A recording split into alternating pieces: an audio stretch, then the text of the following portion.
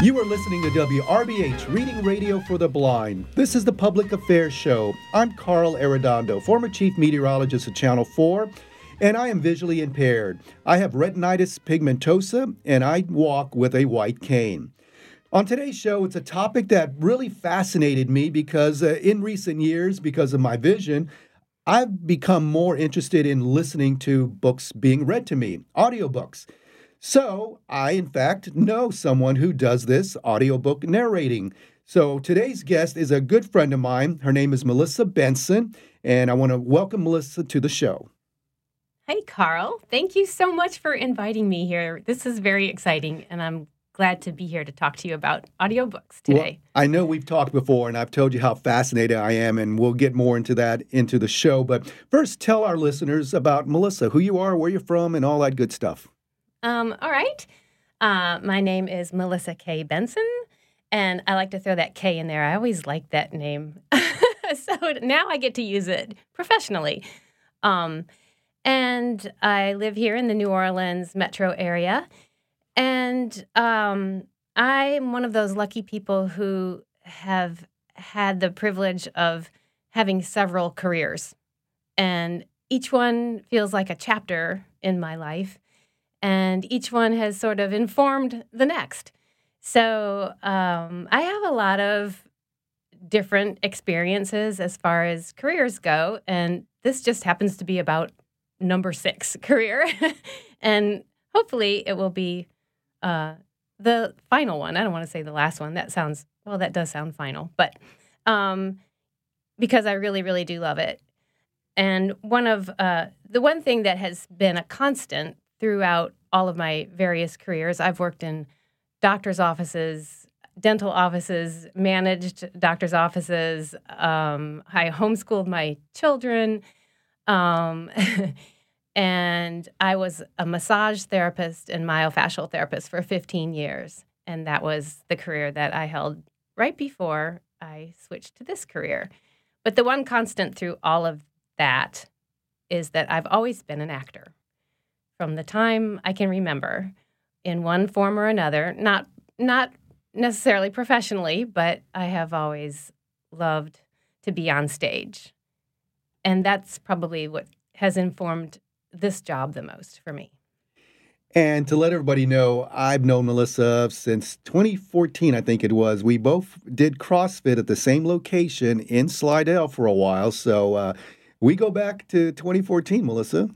Yes, we do. That's another one of my careers, CrossFit. Yes, we've talked about throughout the time injuries and pain and why are we doing this and all that, but we end up still going back, right? Right. It's that mental fortitude that you gain from that kind of physical activity. And honestly, that informs my work right now because, believe it or not, being an audiobook narrator has a very physical aspect. The respiratory system is very important in this job. So I'm glad I have that background too.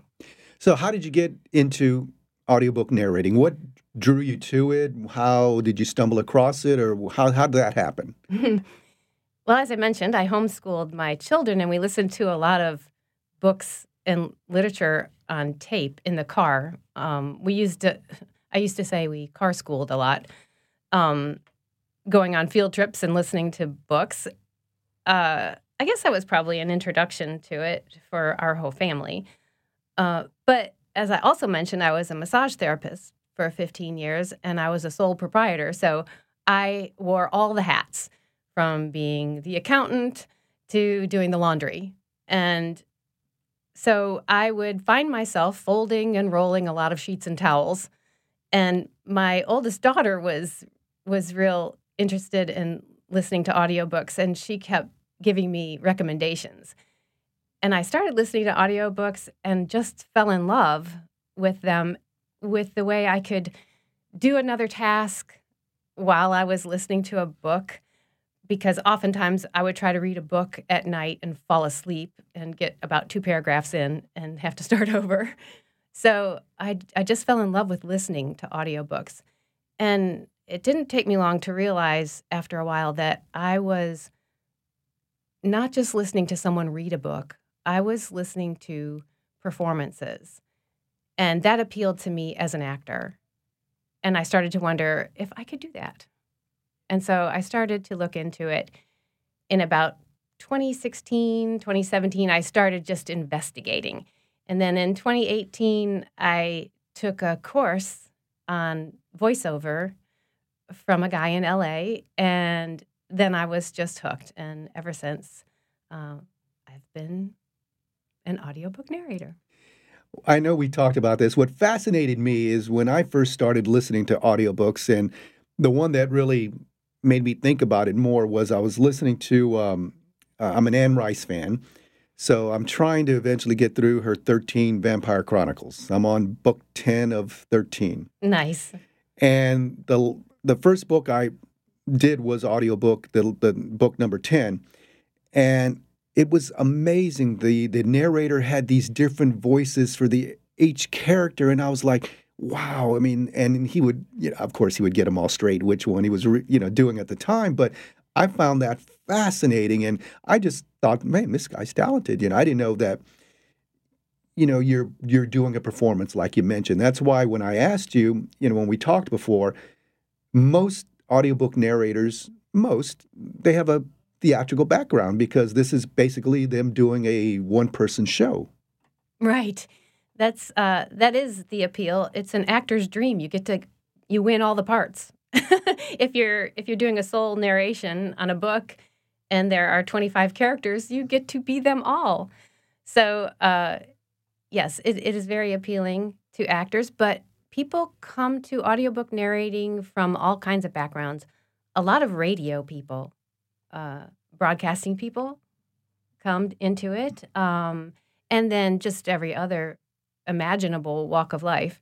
But I believe you're right. It's probably, very heavily populated by the actor community. I think that's amazing because we have a lot of volunteer readers here at WRBH, and they do all kinds of, they read books and they read newspaper articles, and the reading of the books and the novels are great also. And so they're just people volunteering here that do that. And it's amazing because when I was in the TV business, I would sit there and watch our anchors read the script.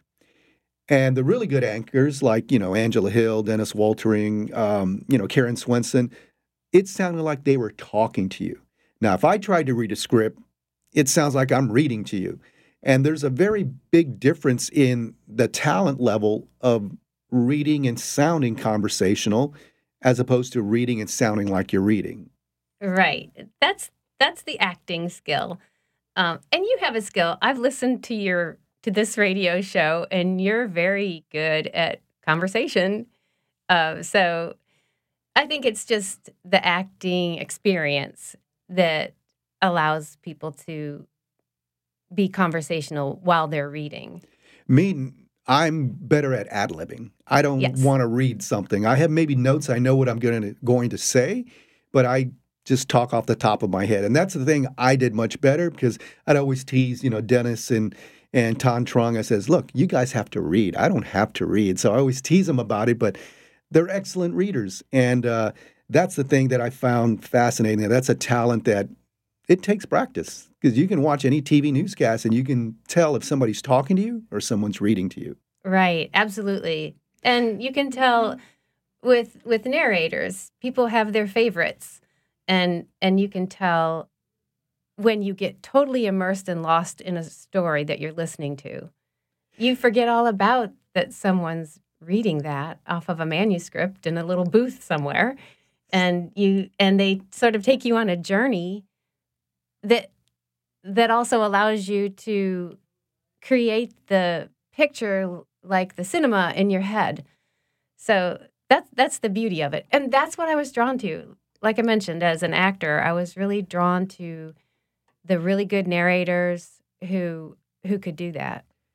And you're right. It is painting that picture, telling the story so the listener who can't see you reading or is imagining the story that you're telling.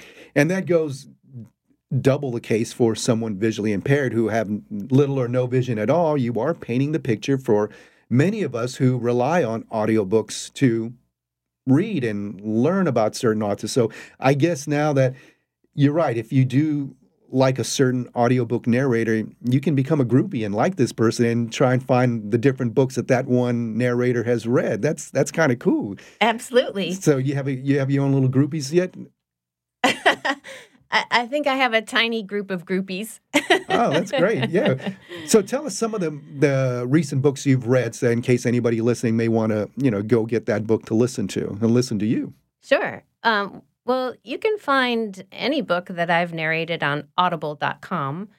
And but a couple recent ones that I would mention would be one called Orchid Child by Victoria Costello, and it's just beautiful. It's sort of, the genres are hard to pin down because it's historical fiction, literary fiction, and it mostly takes place in Ireland. It's a fascinating story, and it's like a saga. It's woven together so beautifully. And then currently I'm working on a series, and I just finished my part of book 4, and it's called The Shepherd's Security series, and that's by Margaret Kay. And this is she's an independent author, and I have a co-narrator, Dan Levy, who's just great, and he does all the male parts, and I do all the female parts. And it's so much fun because it's paramilitary, action, adventure, romantic suspense.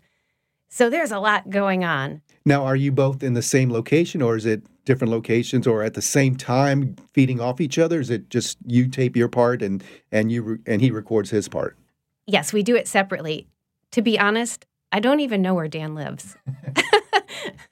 And so we communicate through email, and we have a Google Drive folder where we put our files, and he's doing the editing, and he's doing an amazing job of editing because I've listened to a couple of chapters that were finished from the series, and it sounds like we're in the same room.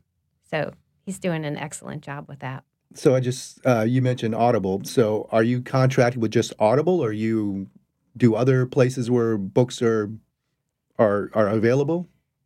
It depends. It depends on who I narrated for. We narrate for independent authors and publishers. And it's kind of a different animal.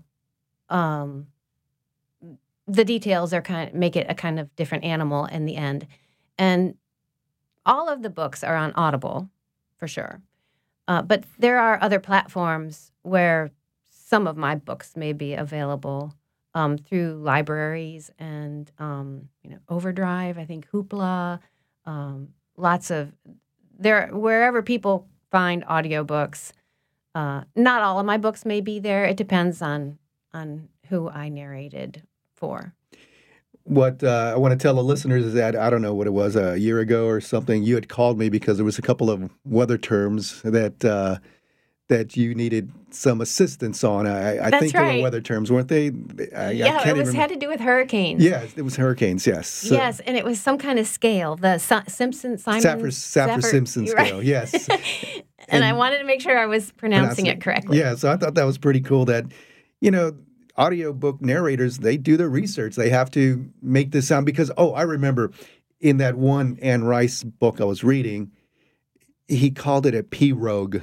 And not a pirogue. Yeah, I heard pirogue. And it was several times like, oh, Lord, a lot of us from here know it's a pirogue, not a pirogue. That's so right. So he pronounced it just as it's spelled. So research is very important. Just like, somebody new on TV, if they mispronounce Tchoupitoulas, they're not from here, right?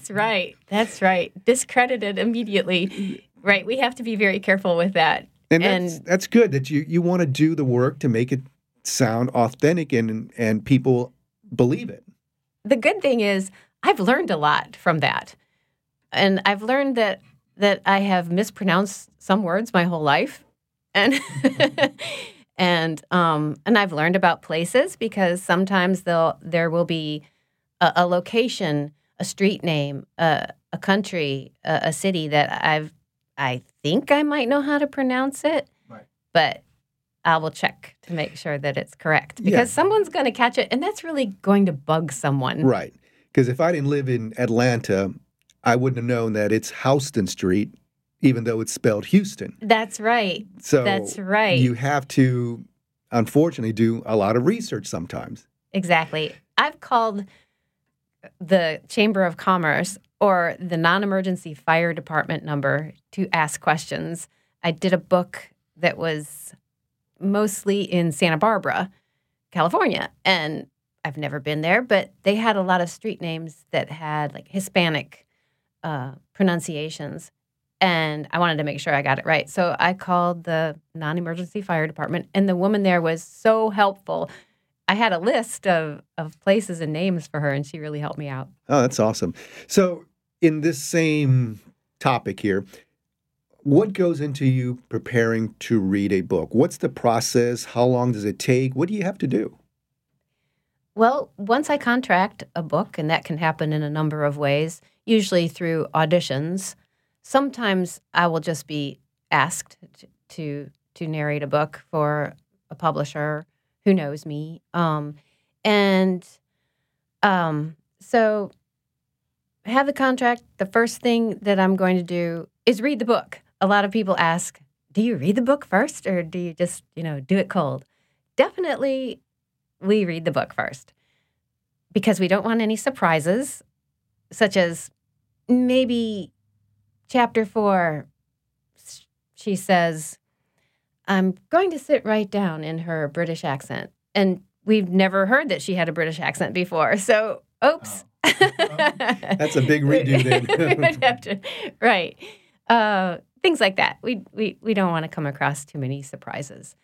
And also, it helps us to understand the arc of the story and really get to know the characters. When you're doing fiction, you're really becoming these characters just as if you were acting them on stage. You are the embodiment of and the voice of these characters, and you want to project the author's intent for the characters in the story. So reading it first is very important that you get all that.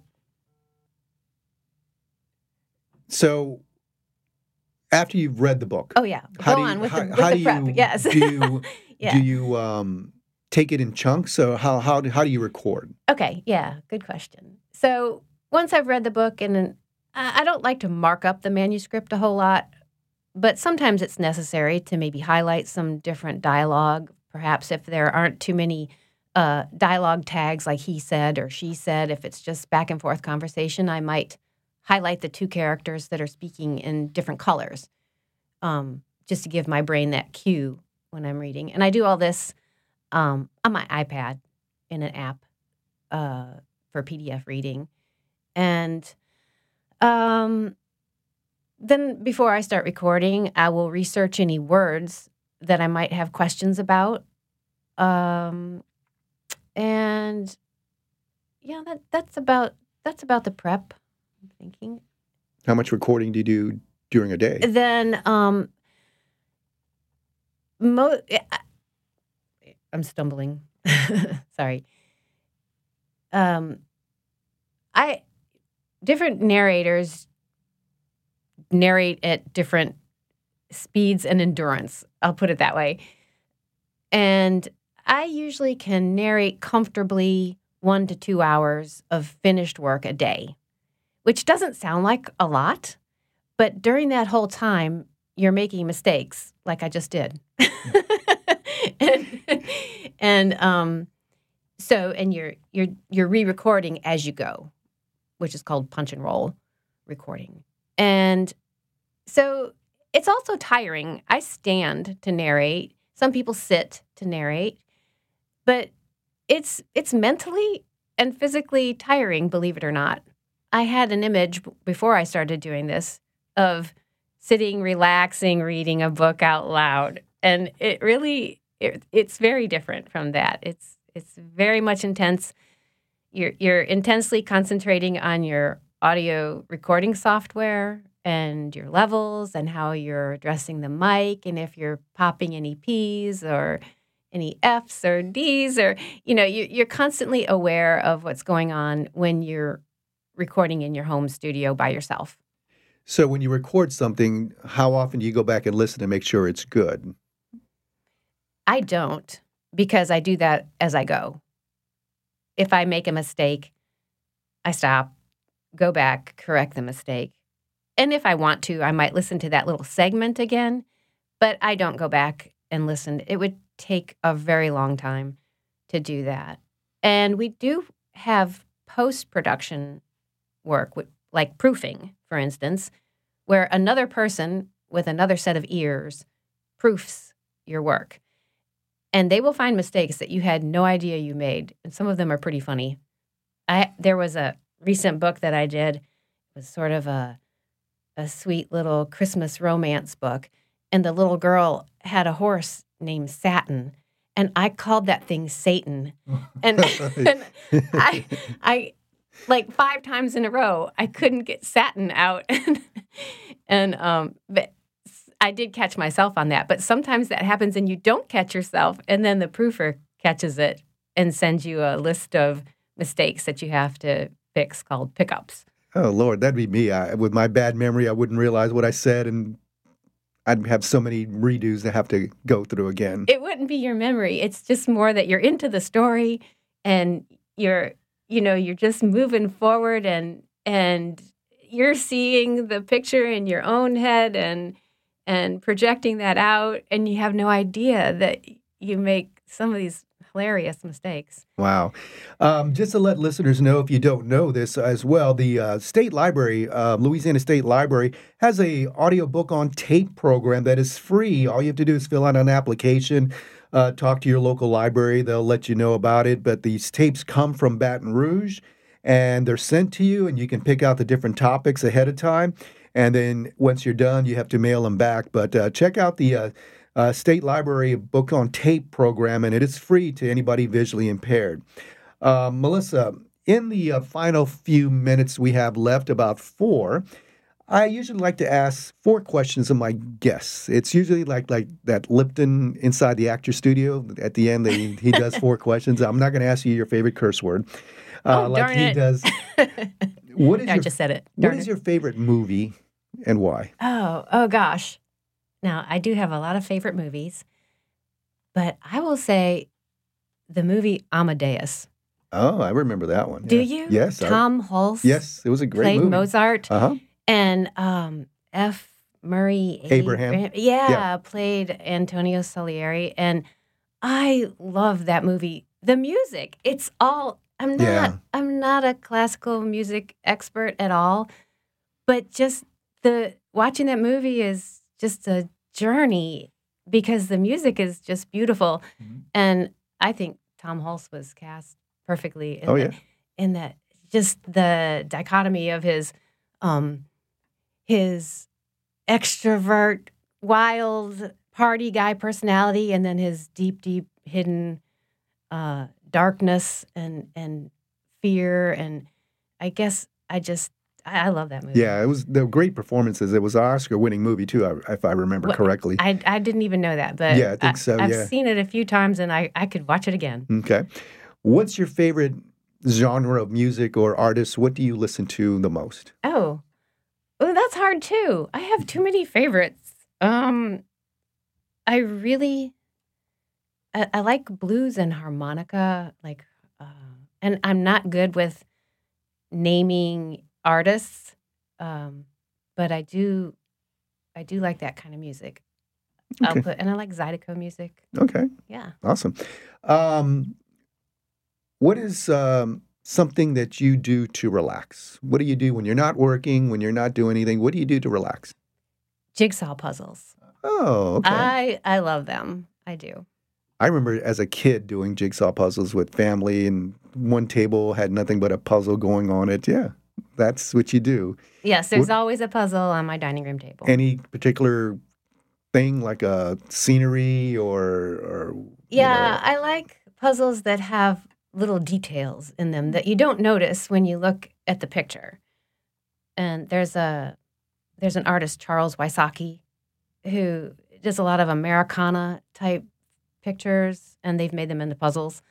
And there'll be tiny little horses, and there'll be the tiniest little detail. Okay. And I do enjoy that. All right. See, I thought you were going to say CrossFit, but you didn't. Okay. Oh, that's just part of my lifestyle. Okay. That's like getting up every day. That's like getting up and eating breakfast. Okay. Yeah. Last question. What is on your bucket list still? What is something you want to do or go see or place? Oh, my goodness. Bucket list makes me think of traveling. And I'd love to go to Ireland.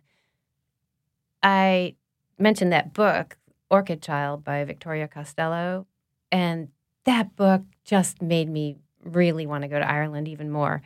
So, and then I discovered that I have pretty heavy Irish and Scottish ancestry.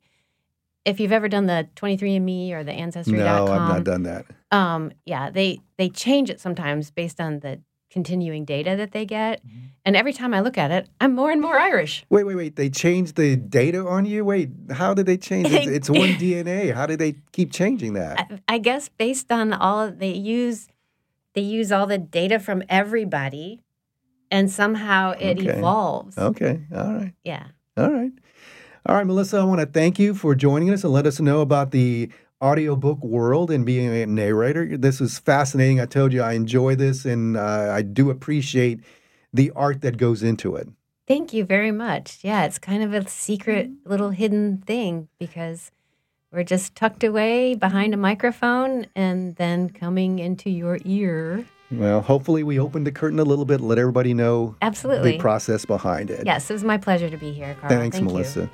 You have been listening to RBH Reading Radio for the Blind. This has been the Public Affairs Show. I'm Carl Arredondo. Thank you for listening.